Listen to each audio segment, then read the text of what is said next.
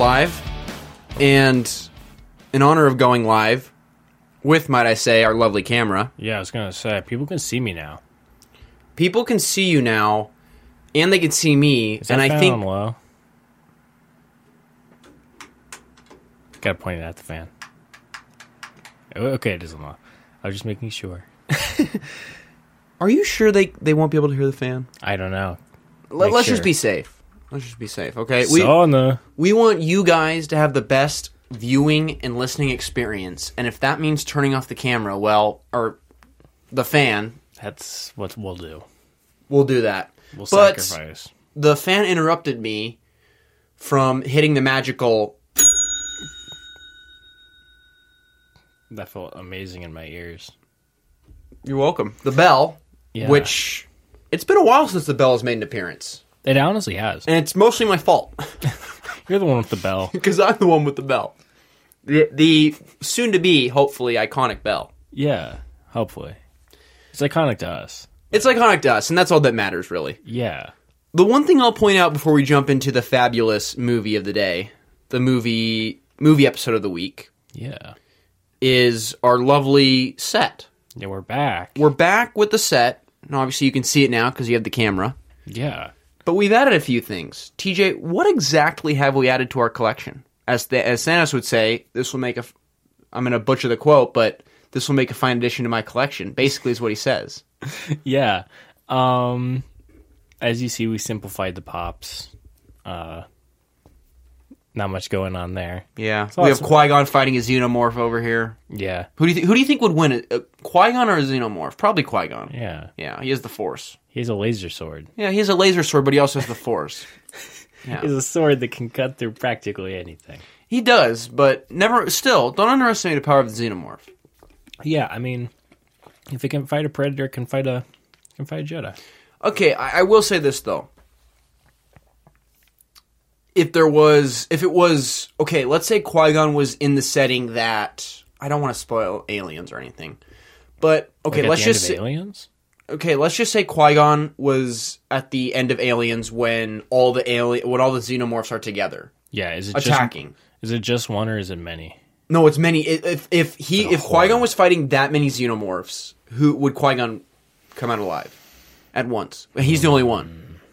I don't think so. I think it depends on the circumstances. It depends on the circumstances, but I mean, they always do the thing in movies, right, where the logical thing would be every creature or human attacking an individual at once, but that never happens in movies because the character wouldn't live, whatever character that may be. So only John Wick. I ask you, TJ, I need to know this. This is important. There's no way we're gonna get to our movie of this episode unless you answer this question. Okay. If the amount of xenomorphs that were at the end of Aliens, if that group attacked Qui-Gon relatively all at once, I mean, it doesn't have to be all at once. It could be 2 or 3 here, 2 or 3 there. Would Qui-Gon make it out alive? I mean, he could. I could see it. I think it'd be iffy. He might get a few limbs kind of ka-chowed, but... Yeah, I think... It's tough. I think it depends, I think it depends, how many there are at once, and, if you're in more of a tunnel setting, or you're more in a big open room. Yeah. If you're in a big open room, I think you could chow a bunch at once, but... Right. Well, that's the thing. What he has going for him is ultimately the Force, because he can push a bunch of them all at once. The Force, and then, like a laser sword. Right, but I mean, if he just had the laser sword, I would say he would have lost. I would say he would lose. Yeah. Within minutes, he'd be ka-chowed. Yeah, but since he has the Force, that's a good point. With the Force, he can group up a whole bunch of them and just... Okay, fine, Qui-Gon wins. That was less interesting than I thought it would be, but whatever. Logic. Anyway, so we have some new Funkos over here. These guys are the same. We got our boy Sean Connery. The name's Bond. James Bond. And we have... Did you like my... I wasn't going to try a British accent. That would have just gone terribly. I just kind of went all stern on us, which Works too. It works. Yeah. And we have the lovely Margot Robbie, Harley Quinn. Yeah. Birds of Prey. Love to see it. We do. And then we got a bunch of movies here as well. Got a bunch of movies, some of our favorites, some very iconic films. I'm currently on an Apocalypse Now high, as TJ is very much aware of. Yeah. So I had to include this one. That's why we have 2 war movies in here. 2 war movies. We wanted to get a variety. So we got a TV show. We got basically the greatest cooking movie, just movie in general of all time. Yeah. In Lodge, Dutch Oven Cooking Basics with Diane Thomas. Yeah. Which I'm convinced that when David Lynch and Robert Frost... Or no, not Robert Frost. What am I talking about? Mark Frost? Mark Frost. Yeah, Robert Frost is... He's a writer. Yeah, he's a writer. He's a poet. Yeah. Why? I don't know. Okay, anyway... when they were writing Twin Peaks, I'm pretty sure when Coop was like Diane or whatever on the recorder. Talking about Diane Thomas. He's talking about Diane Thomas. Because Diane Thomas, I think this was made in the 80s? 80s, I want to say. It must be. I'm going to guess 80s. Anyway. Does it not say on there? I don't think so. Oh, yeah, but it's a thing. Yeah, So, we got Twin Peaks here, because we love Twin Peaks. Love Twin Peaks. We got Fargo. I think when we rank our favorite movies of all time, as if we average it out, our highest one together would probably be Twin Peaks. Like if we looked at both shows? Yeah, that we share. Yeah. Like if we shared our rankings of television shows, our 2 highest averaged out that we both share like in common would be probably Twin Peaks. Yeah, Twin Peaks, Seinfeld would be up there. Oh, that's true. I think we both are under the consensus that it's the greatest sitcom of all time. Yeah. Yeah. And then, we might share like 1 or 2 more. Yeah, but mainly those 2. Friends is kind of up there. That's true. We both really do like Friends. Yeah. What was I going to say? Oh, yeah. So, anyway, I'm pretty sure when they were writing the show, they thought, Diane Thomas. That Cooper's talking to, it's Diane Thomas. Eventually, we find out it's not Diane Thomas, and I strictly think that's because Diane Thomas probably is dead by the time they make Twin Peaks The Return, and so they can't use Diane Thomas, plus she's too old. Yeah. That's just my, sort of fan fiction or theory. My interpretation. TJ, what would you rank that out of 10? My deep analysis there of the deep analysis. My theory. A solid 8. All right, I respect. Okay, fair enough. Yeah. I'll take it. But as you were saying, TJ, we have all these. Yeah, we have Twin Peaks. Ones. We love it. I mean, it's Twin Peaks. How could you not? So, I mean, as far as television shows that have that cinematic feel, Twin Peaks is up there. Oh, yeah. Twin Peaks, Miami Vice is kind of the OG to do that. Mm-hmm. Michael Mann produced that. What a guy. King. What other ones? X-Files has that as well. There's several. Yeah. And especially in the 2000s, you get a lot of those shows. Or not a lot, but you get some more in that collection. But yeah. We got Fargo by the Coen brothers, which is certified banger comedy. We got Spider-Man No Way Home. Mm-hmm. Big deal. My absolute favorite superhero movie. Yeah, TJ... I'm waiting for one of our 3 listeners to jump out of a bush and attack you because of your No Way Home comments. Yeah, but my absolute love for this movie and think that it's absolutely a cinematic genius. But you understand why it's up here, correct? Yes, okay. I understand why it's up here, and I like the movie. Right. It's just I think people overhype it to the ends of the earth. And you have good logic in that statement, yes. Yeah. Apocalypse Now. Yes. We don't need to say anything. It's literally one of the greatest war movies of all time. Yeah. 12 Angry Men, which certified banger. What I love so much about 12 Angry Men is it really introduced me to how incredible dialogue is. Yeah. And how much dialogue can carry a film by itself. Yeah. It literally there's only 2 scenes in that movie. Or two set settings, pieces. Yeah. It's literally for 5 seconds when they're in the courtroom. Yeah, there's the courtroom, and then there's, like, the room itself, which is, like, 2 little rooms. Because it's, like, the round table room, and then there's, like, a little bathroom. Right. That's it. Yeah. Yeah, I think that's one of the same things for me, where it's, like, it's one of those movies that really introduced, like, truly just, like, how far writing can go. Like that, and I think Before Sunrise. Very different kinds of things. Right. Where one is more kind of, like, romantic kind of feel writing. That's more of like a more thriller kind of writing where it's like it has more stakes to it, which I think is really cool. But there's no action to it. It's all talking, which is really cool. Yeah, agreed. But yeah, we got It's Mad, Mad, Mad, Mad World. I love this theory that Quentin has that I've shared with you, TJ. Oh my God. He talks about it on a very popular podcast called The Rewatchables, where Nolan was inspired by It's a Mad, Mad, Mad, Mad World to write Dunkirk because of how the timelines break off and come together with all these different characters, which, honestly, his logic makes sense. I think we both agree. Like, technically, there is logic to his claim. Yeah. And I love, that's why, so It's a Mad, Mad, Mad, Mad World, not only is it up here because we need a comedy, well, we have Fargo, but this is a true comedy. Yeah. Where this is more dark comedy. It's oddly cinematic for a comedy as far as a grand scale, especially, the establishing shots in the beginning of the film. Yeah. And other things of that nature. It's truly, when people say they don't make movies like they used to, I bring up this movie because they don't make comedies like this anymore. Well, I also think it's a comedy made by a guy who doesn't usually do comedies. Good point. He literally did it on a dare. Yeah. So, a critic or something said, you can't write a comedy. All you do is these dramas. He's like, watch this. Yeah, I think it's I guess another thing you could say was like Doctor Strangelove with like Kubrick, where it's like inherently Kubrick doesn't make comedy movies. Stanley Kramer doesn't make comedy movies, or mostly he doesn't. I mean, he made these. They made these, but like there is a sense of like craftsmanship that you don't usually see from like a comedy movie.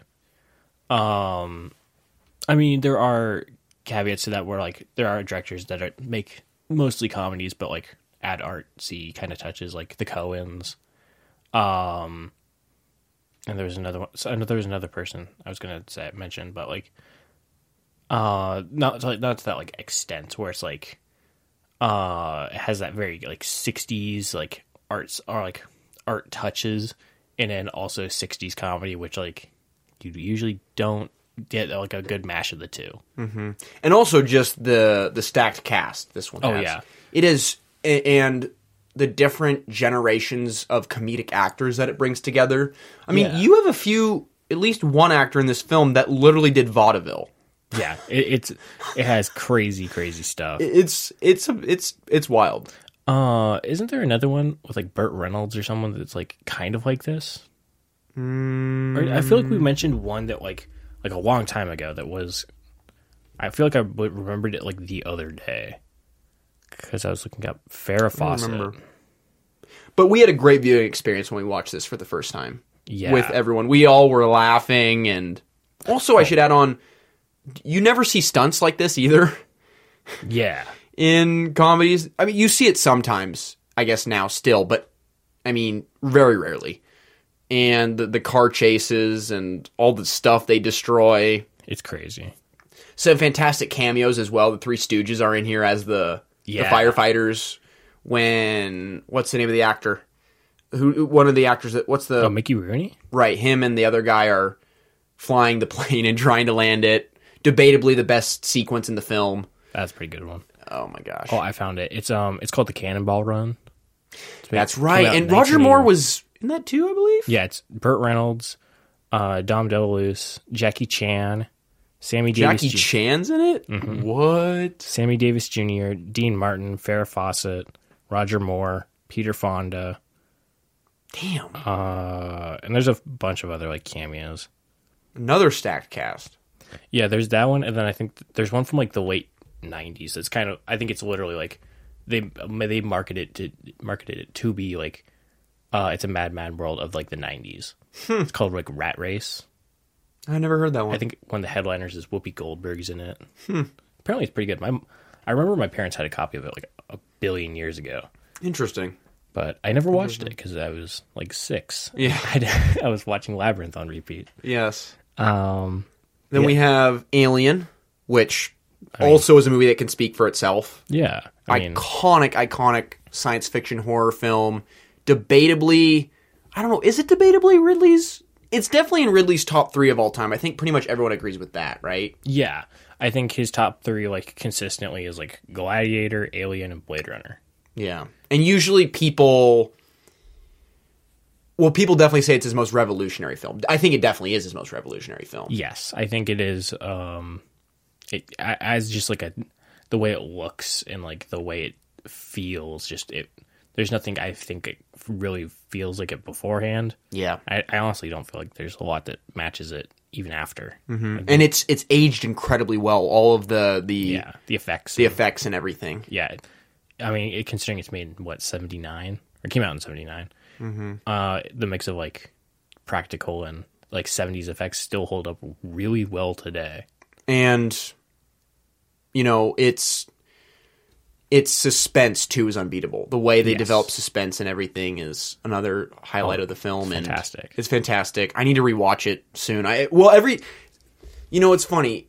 There'll be some movies where immediately after you talk about it, you're like, oh, I got to rewatch it now. Yeah. For me, this is one of those where you start talking about it. Yeah, there's a feeling here I have to do that with. Yeah.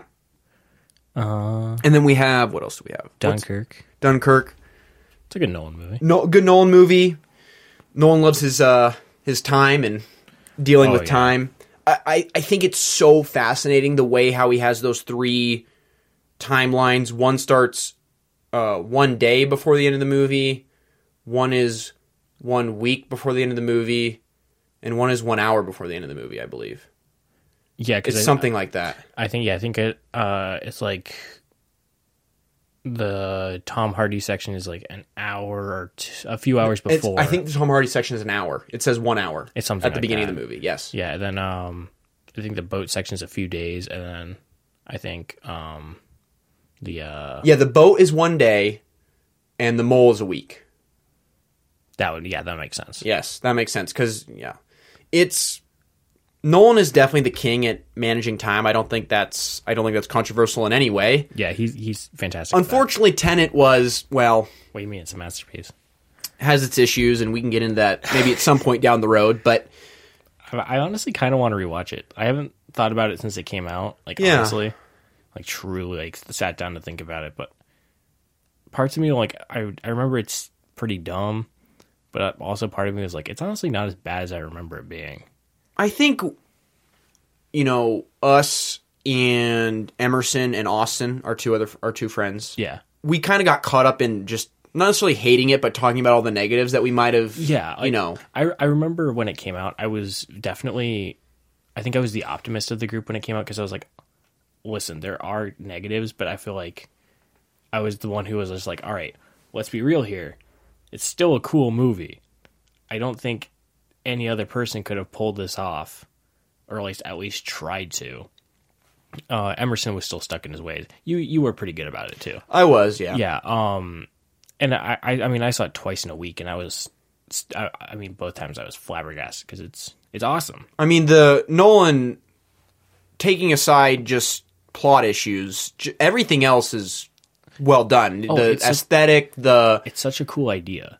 Yeah, and first of all, talk about a technical feast. The way they managed to do all the reverse stuff and yeah, I mean, as dumb as the ending kind of is with the pincer movement and how much you can make fun of it, it's still cool. Yeah, there's no way you can't say that the way that they just they coordinate two battle scenes. One's moving forwards and one's moving backwards. There's something so weirdly genius about it. Mm-hmm. It's so cool. Yeah. Next up, we have our boy, Daniel Craig, James Bond. Yeah. The best James Bond of all time. Not the most iconic. There's a difference, people. The most iconic is Sean Connery. Definitely the best, though. The best actor we've had playing a Bond character. And I think, Sean Connery's second in that regard. I think so. But, I mean, what more can you say? Some of the best critically responded to Bond movies and just best Bond movies start to finish in general. I'm particularly talking about Skyfall, Casino Royale, and I'm higher on No Time to Die than a lot of people, I think. Oh, No Time to Die is great. It is. I can't remember the critical response to that. It's pretty high. It was pretty high. Yeah.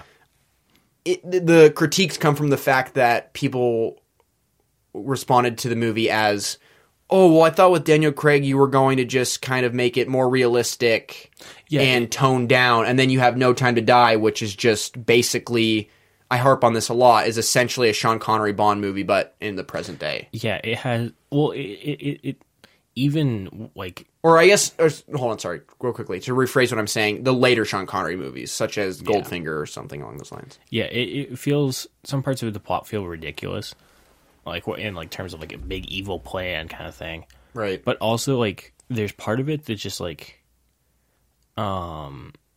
there's like a tone shift, where it adds kind of more comedy, but also gets, but it also like levels itself out, where it's like it's a lot of the other Daniel Craigs of that time don't really go for like kind of jokes, so it's like it's interesting. One thing I'm really interested about, and I was going to bring this up in Sauna Sunday, and maybe I will. I'll just mention it briefly. I am really intrigued when I rewatch Skyfall, because I have heard some people talk about how amazing that film is, and it is a great film.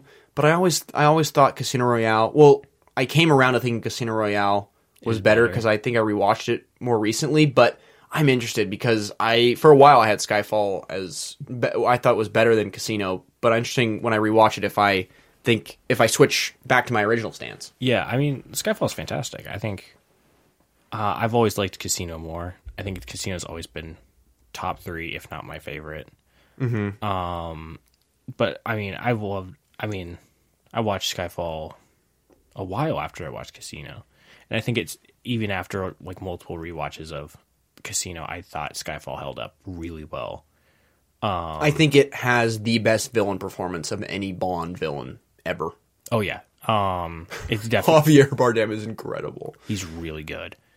Yeah, I'd say that's pretty fair. I think like as a movie, it's simple, but it's also like, it has a different like feel, where it feels a little more straightforward, but there's nothing wrong with that. It's like there's a shift change that's really cool. I don't know. And to cap our conversation on this here collection, I would say that my biggest takeaway and what I love, not necessarily biggest takeaway, but what I love the most is the fact that they just decided to finally do a linear film sequence with a Bond actor. Oh, it's so which cool. is great because it was much needed. Yeah. And then we have Rogue One. Fantastic. A lot of people consider it the best Star Wars movie of all time. Blade Runner. My favorite, or do you not think so? For Star Wars? There's a lot of people that consider this, at least from what I'm aware of, To be the best? to be the best, or at least their favorite. Okay, yeah, I think for now, I think it is a lot of people's modern favorite. I think, and I can see it being like personal favorite, but I think calling it the best is a little bit of a stretch. You still think that majority think it's Empire? I think, yeah, I think nothing beats the classics. Yeah. I've always liked the original Star Wars the most, like the original 3. Agreed. And I don't think anything trumps those. So, I do think it's the one that and Revenge of the Sith are the next two, like the next phase, I think, of like my favorites. But I think calling it the best is a little bit of a stretch, at least in my opinion. Okay. I don't know. That's just me. All right. Moving on, we have Blade Runner. The original cut, first of all, I should clarify. My favorite movie of all time. Cult classic science fiction film. Harrison Ford. Honestly, sneakily, he's a top 5 favorite actor of mine. I was randomly curating a top 5 list, and Harrison Ford randomly snuck in there. His filmography. I was also paying attention to filmographies, and his and Tom Cruise stuck out to me. Oh, they're fantastic. They are diverse and, as TJ mentioned, fantastic. Variety of films. I mean, you could just rattle. I mean, The Fugitive, Witness, Indiana Jones, Star Wars. He plays frickin' Jack Ryan. Yeah, it's incredible. Yeah, he. Well, I mean, like he was such a big name at the time, and he has like such like charisma. It's hard not to love him, but and then it's just like, and then you realize just how much he has, and you're like, oh my god, it's insanity. It is. His, what would have been, 80s run is Yeah, like late 70s to like, I'd say like even like to 90s is really good. Top 3 of the actors of the time? I would say so. Oh, I'd say definitely. I mean, I don't know what Cruise had, Cruise had The Color of Money. Yeah, Top Gun. Tom Cruise was like mid 80s to like, I'd say like early 2000s was like his first big run because it was like more of his dramatic stuff. Mm-hmm. And it kind of goes into being more of an action star towards the end of that stretch. So I would say you probably could put Harrison Ford as having the best run as far as movies are concerned of the 80s. Yeah. Oh, yeah. Yeah. And then we have Prisoners, which I can't speak of because I haven't watched it, Depression, but TJ. Yeah. Great movie. It's by Denis Villeneuve. 2013, I think. I think the same year as the one with Jake Gyllenhaal, Enemy. Okay. They came out the same year. I think it is one of my favorites by him. I think, no, it is not as big scale as Dune and 2049, but I think the intrigue and the mystery are like, it's like so just like good, and just like there's such good acting, and it has an amazing cast to it. Because you got like Paul Dano and Jake Gyllenhaal and Hugh Jackman and Terrence Howard, and I'm forgetting everyone else, but it's like consecutively like absolutely amazing. This for a while has been on my top of the watch list, definitely. Yeah. And then lastly we have, which I've already harped on, The Wonderful Lodge, Dutch Oven Cooking Basics with Diane Thomas, which again I've already mentioned my theory on Diane Thomas and her relation to Twin Peaks. I don't think we need to go any further there. Yeah. And I think that's it. Oh, and then I have a little Easter egg here. We got the Magnum PI car. Yeah. My favorite television show of all time. The new Magnum PI got canceled because guess what? The main actor doesn't have the charisma that Tom does. How long did it go for? 4 seasons. Did it really? Mm-hmm. My God. It's a shame. Nothing against Jay Hernandez. But, I mean, you're dealing with an absurdly iconic TV character. Yeah. And an actor that had a ton of charisma and very unique in TV culture and TV shows. So it was already hard to do. And, yeah. Anyway, that is that. We won't show you over here because it's not ready yet. Yeah, it's not clean. We'll what? It says it's not clean yet. Well, it's not clean, but it's not ready. Well, same thing. Yeah. We'll show it to you once we have some guests on the couch. We have a couch now. Well, we have a couch now because we've probably talked about it. What? So we've always had a couch in here. Well, I know, but yeah, because we've had guests here, so we'll eventually show you that once we have some guests over. But I think now is the perfect time to transition. You good, sir? Yeah. TJ was taking his anger out on the table because people are saying Val Kilmer is not the best Batman. Oh, of course. Which that is the transition. We are moving to Batman Forever with Val Kilmer, Tommy Lee Jones, Jim Carrey, Nicole Kidman, Chris O'Donnell. Chris O'Donnell. Oddly a stacked cast, I guess, in a certain sense, but didn't necessarily transition to the screen, I guess. What are you talking about? I love this movie. TJ, what is... Well, first of all, we should give them the overall context for choosing this film, because some out there might be wondering, out of all the films in the world, why did you choose Batman Forever? And my response to that would be, well, we're on a tight schedule, and TJ and I, we randomly sat down, what was it, last... Tuesday, to watch a film. Watch a flick. I haven't said that in a while. Yeah, I was going to say. Oh, I don't know where that came from. We picked Batman And we picked Batman Forever, so we decided, what the hell? Let's talk about it for the Movie of the Week episode. Yeah. So here we are, talking about it. What are your overall thoughts, TJ? Is there something that, in pop culture that you want to point out, or about the movie? I'll just give my overall opinion real quick. Before I want to set some rules here. I'm going to contain you. Oh. Don't just go surface level because I have That's some what I was stuff in gonna here. do. Yeah, okay, Yeah. cool. I hadn't seen this in 7 or 8 years, probably more than that. It'd been a hot minute since I've seen this movie. I just know I think it was one of the first, if not the first, Batman movie I think I've ever watched. Interesting. All right, we had this conversation. Yeah, at least like ones that I remembered. Like I know I watched the 60s movie as a kid like once.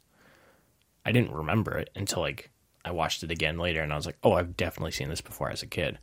But this was like the first one I remember watching in like 7th grade. This and Batman and Robin were the first two I watched. Honestly, I kind of enjoyed this movie. As a movie, whatever, give or take. It has its moments. But I will say, I mean, it does have its problems. A lot of problems. And I don't think it matches up to like the Burton movies. Like I think those are like consistently better. But I will say, I liked it more than Rush Hour 3, which we watched like 2 days before. I would agree. I don't want to jump on Rush Hour 3 right now because we're talking about Batman, but the one thing I'll mention is, and I actually kind of like this movie, this is a hint for things to come, what we're talking about. Rush Hour 3 opened to promise. Yes. I loved how unfiltered, what's his name? Chris Carter, right? Or Chris no, Tucker? not Chris, yeah, Chris Carter's a football player. Chris Tucker was how unfiltered his character was in the opening, and I thought, and you had the iconic scene where you, or you're talking about I'm me. It had that iconic scene, and it gave me hope for the rest of the film because I thought they could have continued with that quality in the jokes and everything, but yeah, it didn't live up to the other two. For me, I think from the opening, I was like, I don't like this that much. Oh, really? From the opening? Yeah, I think from the first like 15 minutes, I was just like, I don't like this. Interesting. It was funny, and Chris Tucker was being Chris Tucker, but like the action felt different. It felt more tame. Yeah. It just didn't. It felt a little. It just felt like it was like trying to be a 2000s comedy more than it was trying to be a Rush Hour movie. And sometimes that was really funny, and sometimes it was really dumb. And I was just like, and then it kind of just kept going, and I was like, whatever. Yeah, I enjoyed it though, but I think I was just like, I definitely don't like this that much. Mm-hmm. Ditto to what you're saying. My hope lasted a little longer, but yes, I mostly agree. I basically agree with what you said. Back to our movie, Batman Forever. Oddly enough, the opening gave me hope because this was my first time watching this film. I am a huge Batman fan. He is my favorite. It depends on the day. I've said this before. It's either him or Spider-Man. That's my favorite superhero of all time. And I was very optimistic, especially after watching the opening, because it had a lot of action to it. Yeah. Had some comedy. And I thought the set pieces were actually quite cool, especially nowadays when a lot of that would be CG. Yeah. And there was some, obviously, CG effects, I think, in there. Oh, yeah. But I'm talking about the vault, right? A lot of that looks very practical. It's very practical, and that gave me some hope for the rest of the film because going in, I knew that people hated on this film. Yeah, it's a very iffy movie. It's a very iffy movie, but once that first opening sequence happened, despite the random Nicole Kidman Batman sort of dialogue that felt very out of place, besides that. It had me very optimistic for what would continue. Yeah. But then I slowly started to realize why people are not a fan of this film. And, again, for good reason. The opening of this one it's actually pretty fun. Like, you can tell off the bat that it's by different people. Or, like, a different director. It's definitely not Tim Burton. Yes, it's produced by Tim Burton, but... you can tell immediately that someone new, aka Joel Schumacher, new director got his hands on it, because everything that like makes Tim Burton's Gotham is immediately wiped away. Because like his thing is like it's very dark and grungy. It's very similar to like Matt Reeves's, where it's like not a lot of light, but like there's also like Tim Burton architecture in his, where it's like weird buildings, but also it's like gothic. This movie, in terms of Batman Forever, lots of color immediately, lots of like just neon, green, pink, purple, whatever, and it's just like, whoa. Well, yeah, again, what you kind of hinted at your reaction. My reaction, at least at first, was I was actually pleased with that, because it doesn't look bad, but it's just like compared to everything else, it's just like it's such like a difference. No, I didn't think it was bad either. I thought they managed it well, and oddly enough, it was sort of refreshing. Nothing against Tim Burton's Batman movies. I love them. Yeah. The first Batman is in my top 3 Batman movies of all time. But there is a sense of having a nice refresh with the scenery. It's different. It's different. Yeah. I was gonna say it's not a bad thing. It's just like it's very different than every other take on Gotham. Where every other take on Gotham, it's grungy, it's darker. No matter if you're watching Batman Begins, the Batman, like all those, other than like the 60s and the Joel Schumacher movies, they're not colorful. But this movie, it's very colorful and like it's cool looking. But it's just like, if you don't remember, it can either take you off guard for a second. You're like, this is Gotham City. But I mean, nothing wrong with that. Nothing wrong with that at all. The other thing I'll mention is we forgot to check the camera. And we are 7 minutes over. So that is an issue. We'll take a quick break. We'll come back, and things will be all good. Sounds good. All right. We're back. We're back. Back to our very lively Batman Forever talk. I'm talking about as we ended with the color palette. Yes. Yeah.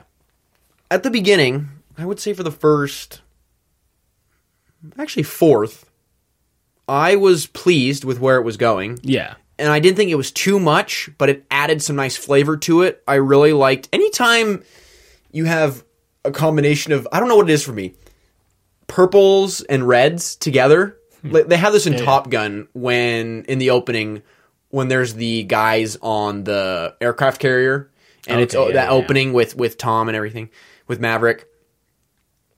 Anytime you have that combination of colors, I don't know what it is, and pinks so too. Cool. It just immediately grabs me. I'm in. I don't care what it is. I am locked in and ready. Yeah.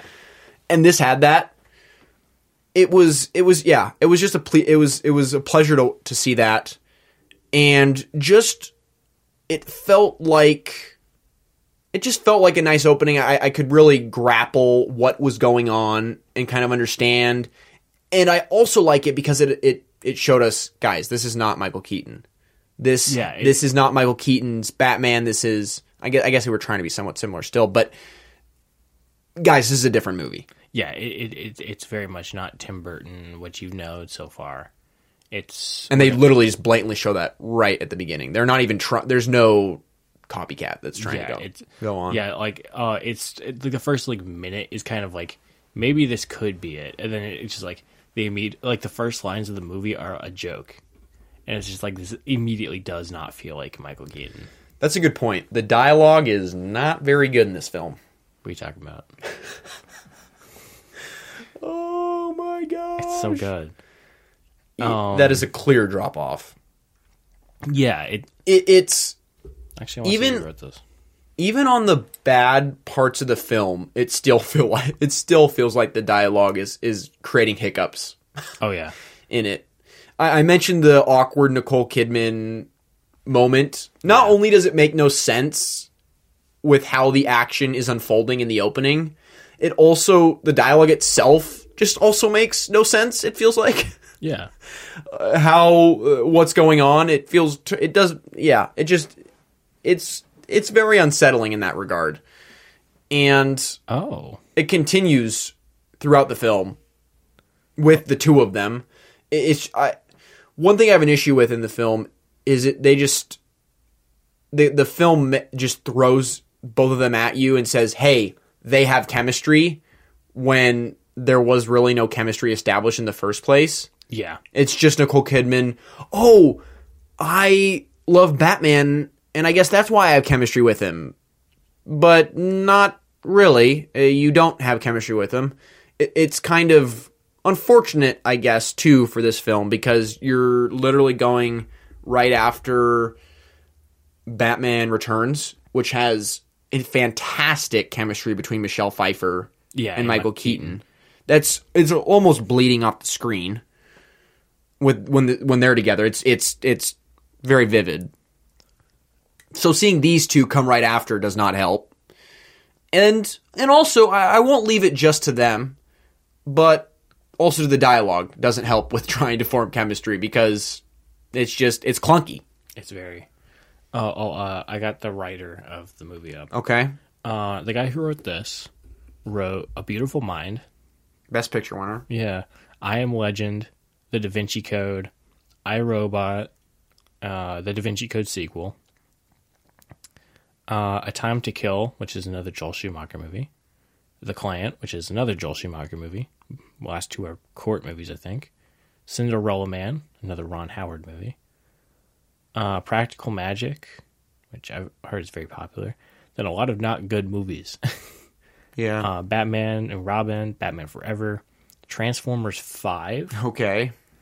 The Fifth Wave, the Third Ring movie, the Lost in Space movie with, is it Gary Oldman? Yeah, Gary Oldman and Matthew LeBlanc. Interesting. The Dark Tower. Our guy Joey. Yeah. He's all over the map. Sometimes he's made absolute classics, and sometimes he's made absolute garbage. The one thing you can say, though, is he's made a lot of money. Yeah, he's made a lot of popular movies. I mean... He's gotten himself a lot of work. Yeah. And he's going to write another Transformers movie, it looks like. Oh, is he writing the kind of 80s it just Transformers says design Transformers movie? Optimus Prime. Huh. And then another I Am Legend movie. And I think he has two more set up. Interesting. One has Tom Hanks. Huh. What did you think...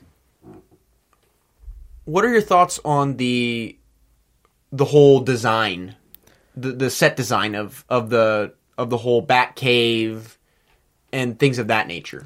Yeah, I mean, I think it was quite wacky still, but in a different way. If we're talking the Batcave, it's very simple. The Batcave itself isn't honestly that anything too fancy. I mean, it's two little areas and then the car area. Like it's nothing too special. Very standard. Yeah, it's kind of basic looking. But it looks good. But like a lot of the other set design, it's very interesting. Like Two-Face's house.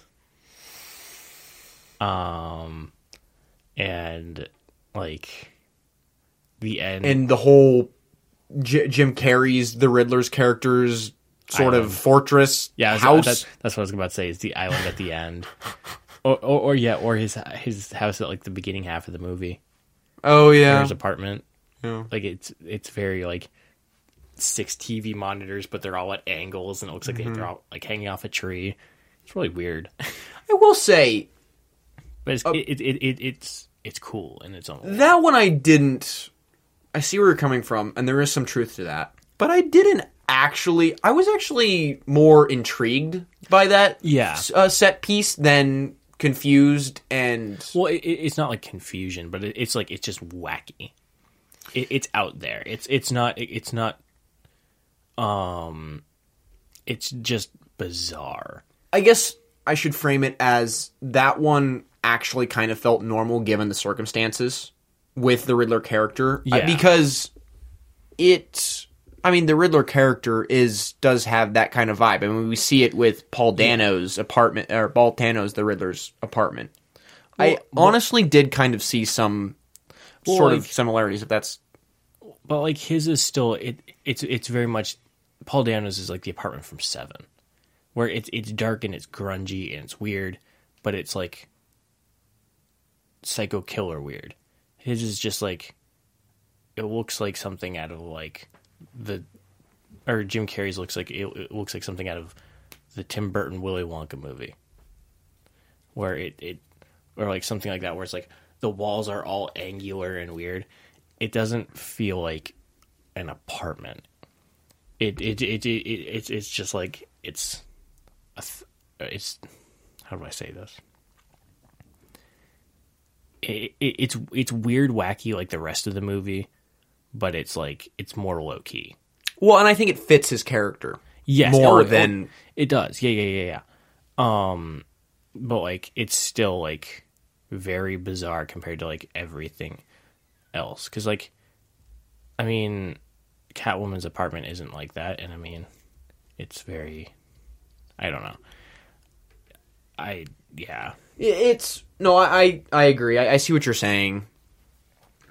Taking that away, the Batcave away, it's mostly again Two-Face's house. Two-Face's house is something else. And the Riddler, his and Jim Carrey's character's sort of fortress house combination is weird. Yeah. And feels janky, and it takes you away. It's those set pieces really take you away from the illusion that kind of films are supposed to create. And you start wondering, and those are the set pieces that also help you realize, okay, so this is why the film is made fun of and isn't regarded as a better Batman movie. Yeah. It's something. It is something. What did you think of the Batmobile design in this one? I was not a fan. Honestly, I mean, I don't think it's that much different than the old ones. Than the old one, other than like the back. I think it's more cylindrical, though. Isn't it? I don't remember the front looking. I just remember the back is.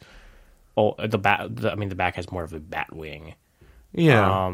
Whereas, but I thought the front kind of looks. Michael Keaton's is more defined, and I guess angular. I mean, it's still. Yeah, it's more, but Michael Keaton seems to be more angular, more defined wall. Oh yeah, okay. Valves. I remember this. Yeah, it's more cylindrical, which I was not a fan of. And there's hints of blue in it too, isn't there? Yeah, there's blue on the sides and the front. Yeah, that didn't strike me. I was not a fan of it. It looks kind of cool, but also not that cool. I like Michael Keaton. I think Michael Keaton's is way better. It looks like it looks very similar to Michael Keaton's in that like it has kind of like the base shape of it, but like and then they did the same thing that they kind of did with a lot of the other colors, and where they were like add color somewhere. I mean, Michael Keaton's Batmobile is more similar to the Batman animated show's Batmobile then. Well, yeah, those movies inspired the show. Oh, really? Yeah. Oh, I didn't know that. Well, I mean, it's before, so. And it's very much like a Tim Burton-esque kind of look, like, or at least like for the movie, like those movies look like they inspire a lot of stuff in there. Yeah, I guess that makes sense. Yeah, that's true. 89 Batmobile. So your take on not the new Batmobile, on Val Kilmer's Batmobile is it's fine?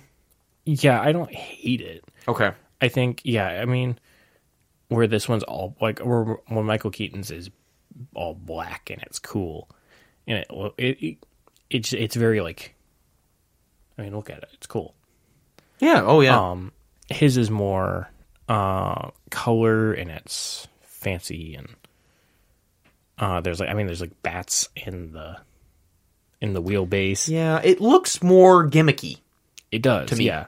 It looks more goofy. It looks like a torpedo that they stuck wheels on, and weird wheel belt, like weird wheel wells that like look like bridges. Adam West's Robin, if he saw that, would say, "Holy heart attack, Batman! What the hell is that?" Pretty much, yeah. I think you would say the same thing for George Clooney's Batsuit as well. You could say that about the whole movie. That's true. That's a good point. You haven't even seen it. One thing that I was actually pleased about from beginning to end is Val Kilmer as the Batman. Yeah, I think I think a lot of the acting is decent. Or I think most of the acting in this movie is decently kind of acceptable. Yes, on a lower level, I had this issue with the Pierce Brosnan Bond movies. You have a good actor, and he plays, as far from an acting perspective, plays that character pretty decent. But the problem is when you're met with poor dialogue, it doesn't help. Very few actors can carry a film that has poor dialogue. That's just bottom line.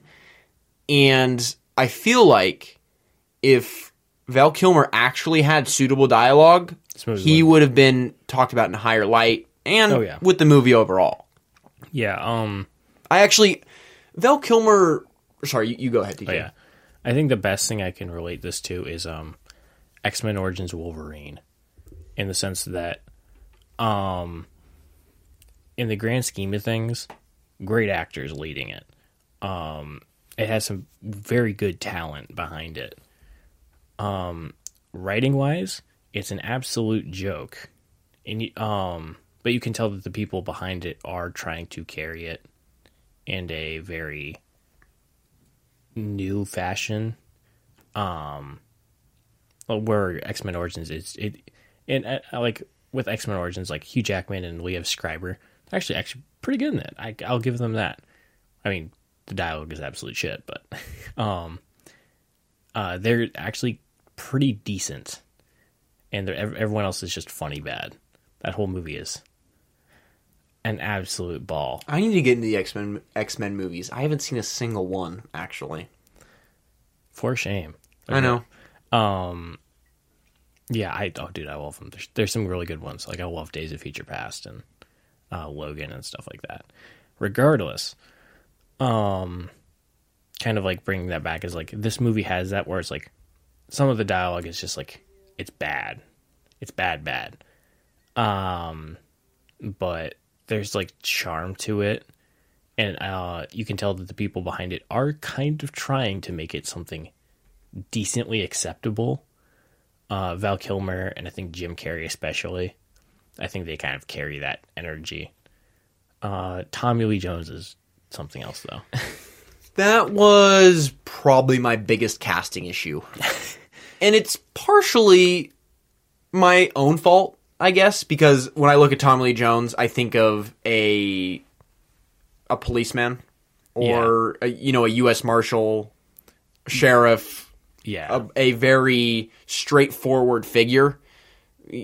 Basically, I'm saying this because of The Fugitive and No Country. Yeah. But and another thing that's weird about Tommy Lee Jones for me is he's one of those actors where no matter how old he is, I just think he's old. Yeah, he always looks like that, yeah. No matter how young he is, like I Paul just Rudd think... was being young. Exactly. Yeah. I just think, okay, that dude's has been in his 50s for 20 years. Yeah, pretty much. So that doesn't translate well to the Two-Face character. And some of his reactions to the thing that Jim Carrey says feels hilarious. He feels like an alien that's trying to adapt to human culture, to the way humans speak and laugh and talk. That's what he looks like, because he does it in a very poor manner. Yeah. And it's just, I guess it's an experience, man. It's art. Yeah. Yeah. He's definitely the most interesting performance in this movie. Yeah, because I mean, Val Kilmer is doing Val Kilmer things. He's pretty good. Jim Carrey is Jim Carrey. He literally, I have this in my notes. I still believe after watching the film, he was the perfect casting for the Riddler. Yes, for that version of the Riddler. For that version of the Riddler, and fantastic. that time, the 90s, where Jim Carrey is at his peak, it was a perfect casting. It's Jim Carrey. How can you go wrong with, like, especially for that time, like someone who's absolutely off the wall goofy? Yes, Jim Carrey is the man for that. I think in any decade. I mean, Chris O'Donnell is okay. He's okay. I felt he was more of a honestly showpiece in the sense that he didn't do anything. He didn't do anything, and I feel like Joe Schumacher wanted him there just to not necessarily calm down the audience, but let the audience know, oh yeah, Robin is still here. Robin is still here. I feel like he felt like kind of a last minute addition sometimes. Yeah, or at least like, well, I mean, I think they originally said this movie's like the original cut of this movie was like 2.5 hours long. Right, it was 240. 240, I believe. So they cut like 30 or 40 minutes off this movie, and I feel like a lot of that must have been Robin time because he is severely underdeveloped for a long time in this movie. One thing I wish DVD sets and Blu-ray sets, 4K sets would do is just naturally include a director's cut, because I find those very interesting. Well, that's one thing that has been talked about recently, where it's like with the release of like the Snyder Cut and all that. I mean, the Suicide Squad movie is people are behind that, but one I've seen like kind of more low key is talked about Batman Forever. Really? I have seen a few of those where I'm like, that's interesting. I'd be down. I'd watch it. Yeah, and or kind of like see some of that original stuff, because apparently originally some parts of it were a lot different too. Like it was a lot darker.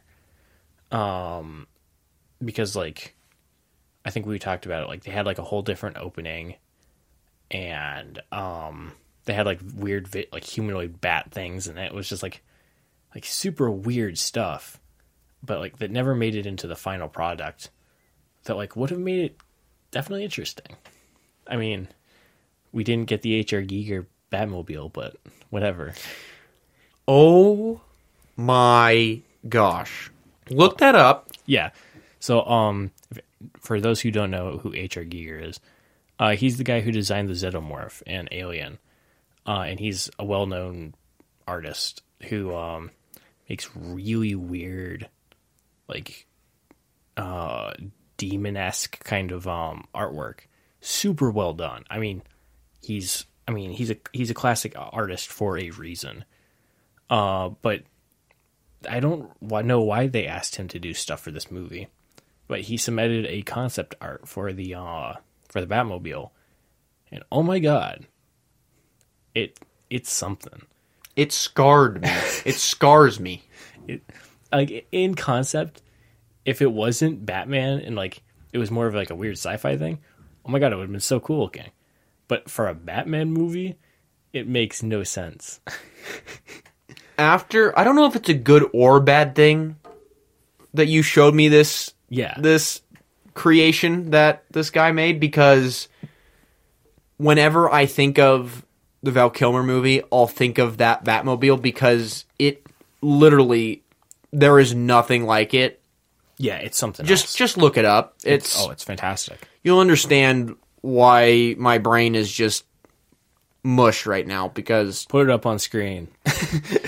Well, I don't want to get copyright issues. Otherwise I would. That's fair enough.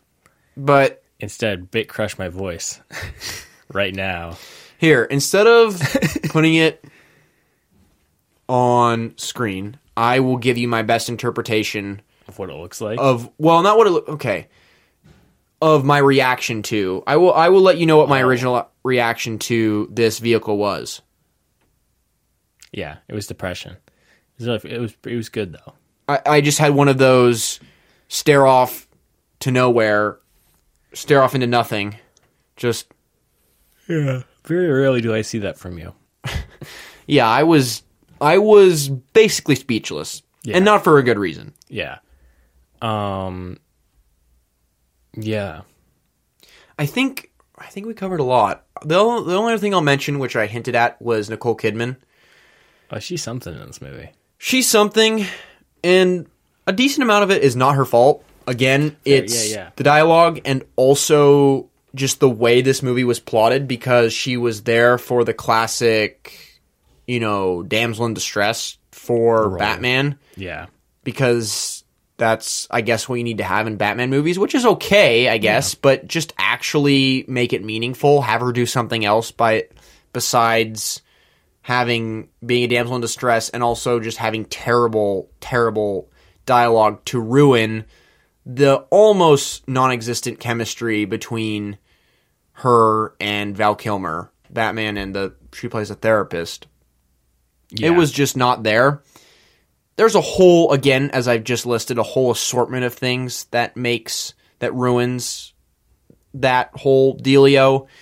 But yeah, it's and right from the get-go too. Immediately, you knew from the opening scene, okay, this is not going to go well. You're not a Michelle Pfeiffer Batman chemistry type of person, or who was the original girl in the Batman? Oh, the first Batman? Yeah. Why am I thinking Robin Wright? Is that correct? No, it's Kim Basinger. Oh, Kim Basinger, that's right. Why was I thinking Robin Wright? I don't know. Anyway. Or her and Michael Keaton's character. I was just...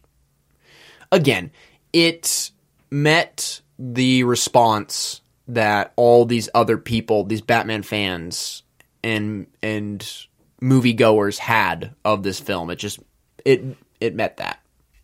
Yeah. Finishing up, TJ, where we talked about both our intrigue for Val Kilmer as Batman. Where do you rank him roughly among the Batmen? Oh, that's interesting. I don't.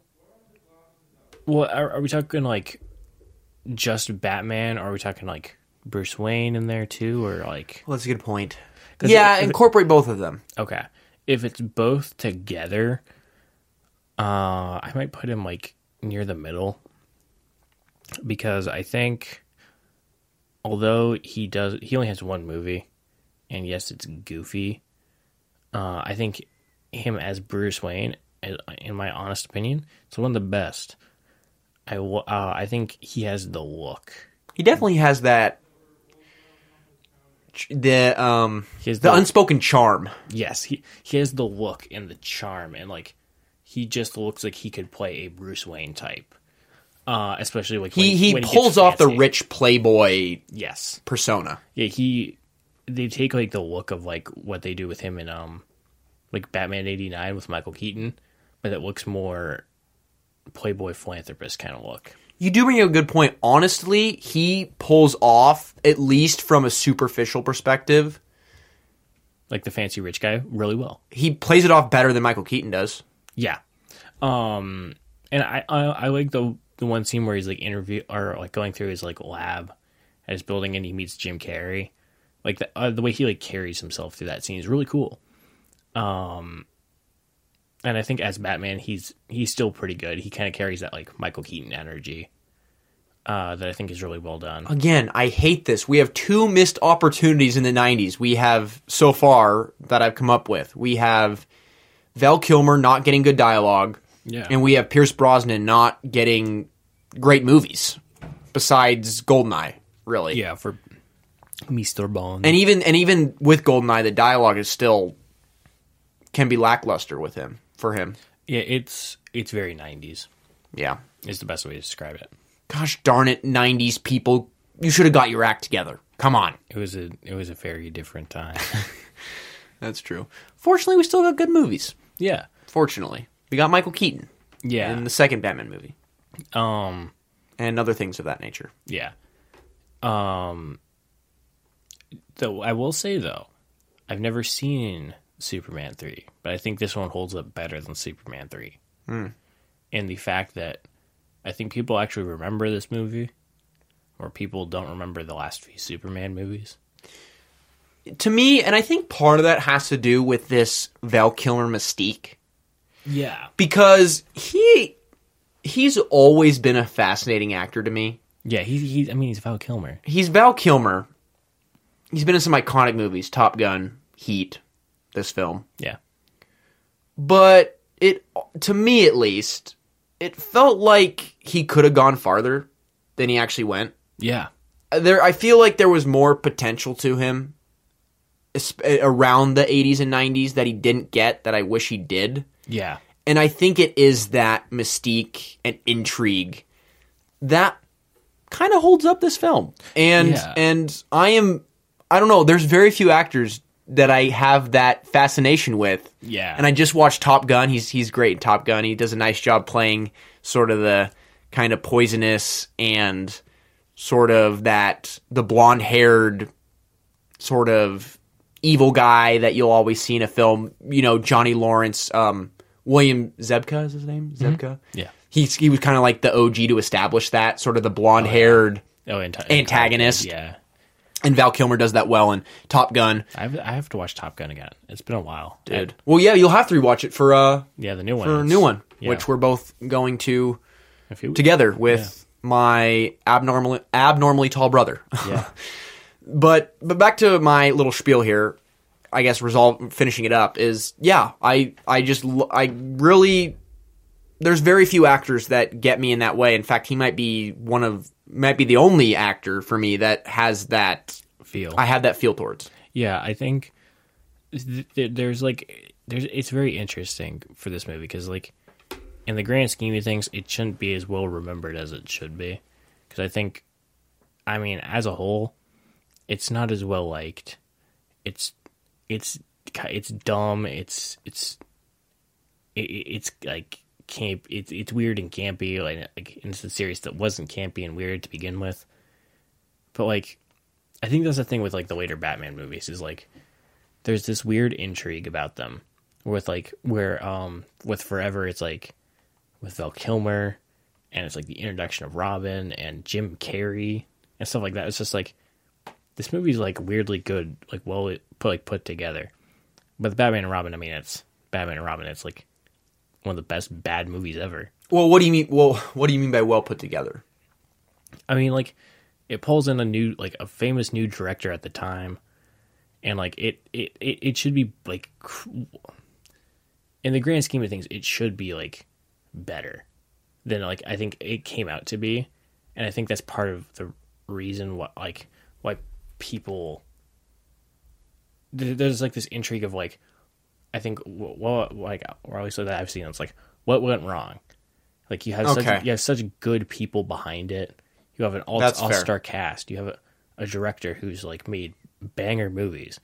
I mean, The Lost Boys is one of the best cult movies ever. It's like stuff like that. Like, and you get a guy who did like a bunch of good like court dramas and stuff. The camera turned off again, didn't it? Yeah, it did. Continue with your spiel. And stuff like that. Where it's like, but where was I going with that? In the end, I guess it just had the potential. It has potential, and yeah, where people remember Batman and Robin because it's like really shitty, but that's why people love it. I guess that's why people remember the later Batman movies more than like the later Superman movies. Whereas like the first two Superman movies are classic. You get Terrence Stamp as Zod. You get Marlon Brando, Gene Hackman, Christopher Reeve, like all these big names doing big name things, and they're really well put together. Richard Donner does a fantastic job with the first Superman.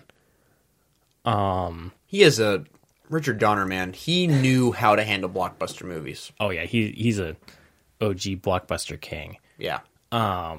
However, the 3 and 4 for Superman are barely remembered. 4, I think, is more so than 3. I think 3 is like the least popular, which is weird because it has like they add Richard Pryor, who was like really big at the time. Yeah, but the movie sucks, so no one cares. And then 4 is like funny because it's like Nuclear Man. Okay, and they fight on the moon. It looks like a fake '60s B movie set. Okay, it's so funny.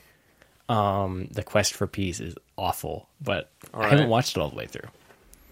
But like, there's something about like the later Batman movies that are just like so bad but so memorable.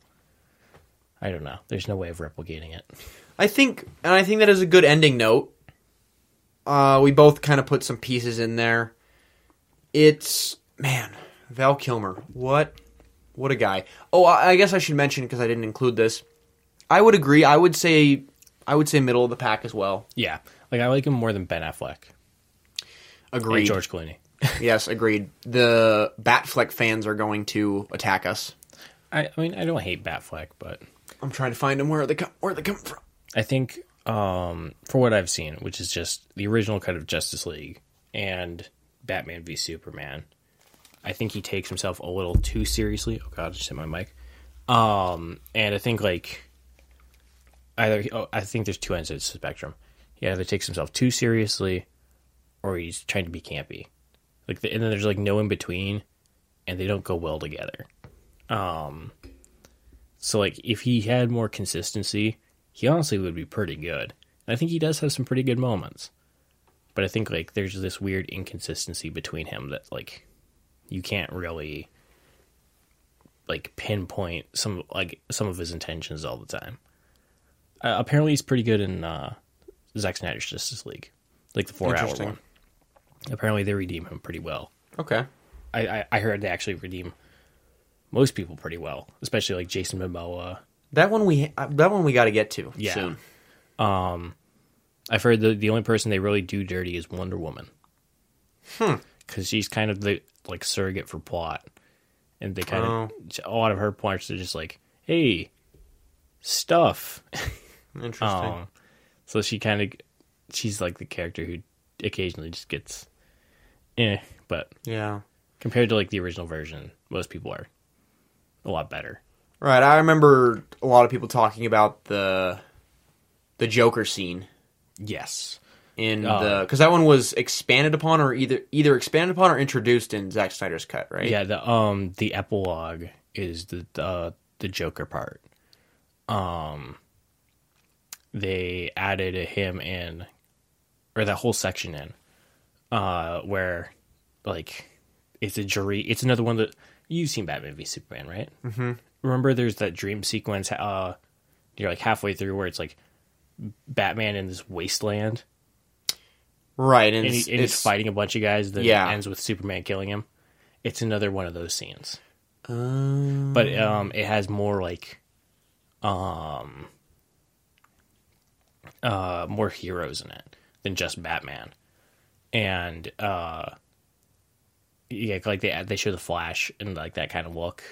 I think Cyborg too, and then they showed Amber Heard because originally she was going to be in more, but now that's not going to happen. I'm interested to see what happens with this Aquaman 2 thing. I heard they cut her out for most of the movie already, but I have a feeling that's going to ruin the film. Yeah, originally they cut. She's the main character in the first one, but I think as of a few weeks ago, they said she's down to 10 minutes in the movie. Interesting, or less than. But I could see them trying to rewrite and cut her out completely. Yeah, my only worry is again it could ruin the film. I don't know. Because she might be in some integral plot points or background stuff. I don't know. They could just rewrite and reshoot some parts. When is it? When was it originally? When is it slated now to come out? Do you know? December.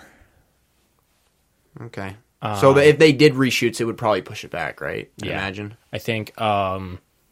James Wan and all the people making that have some an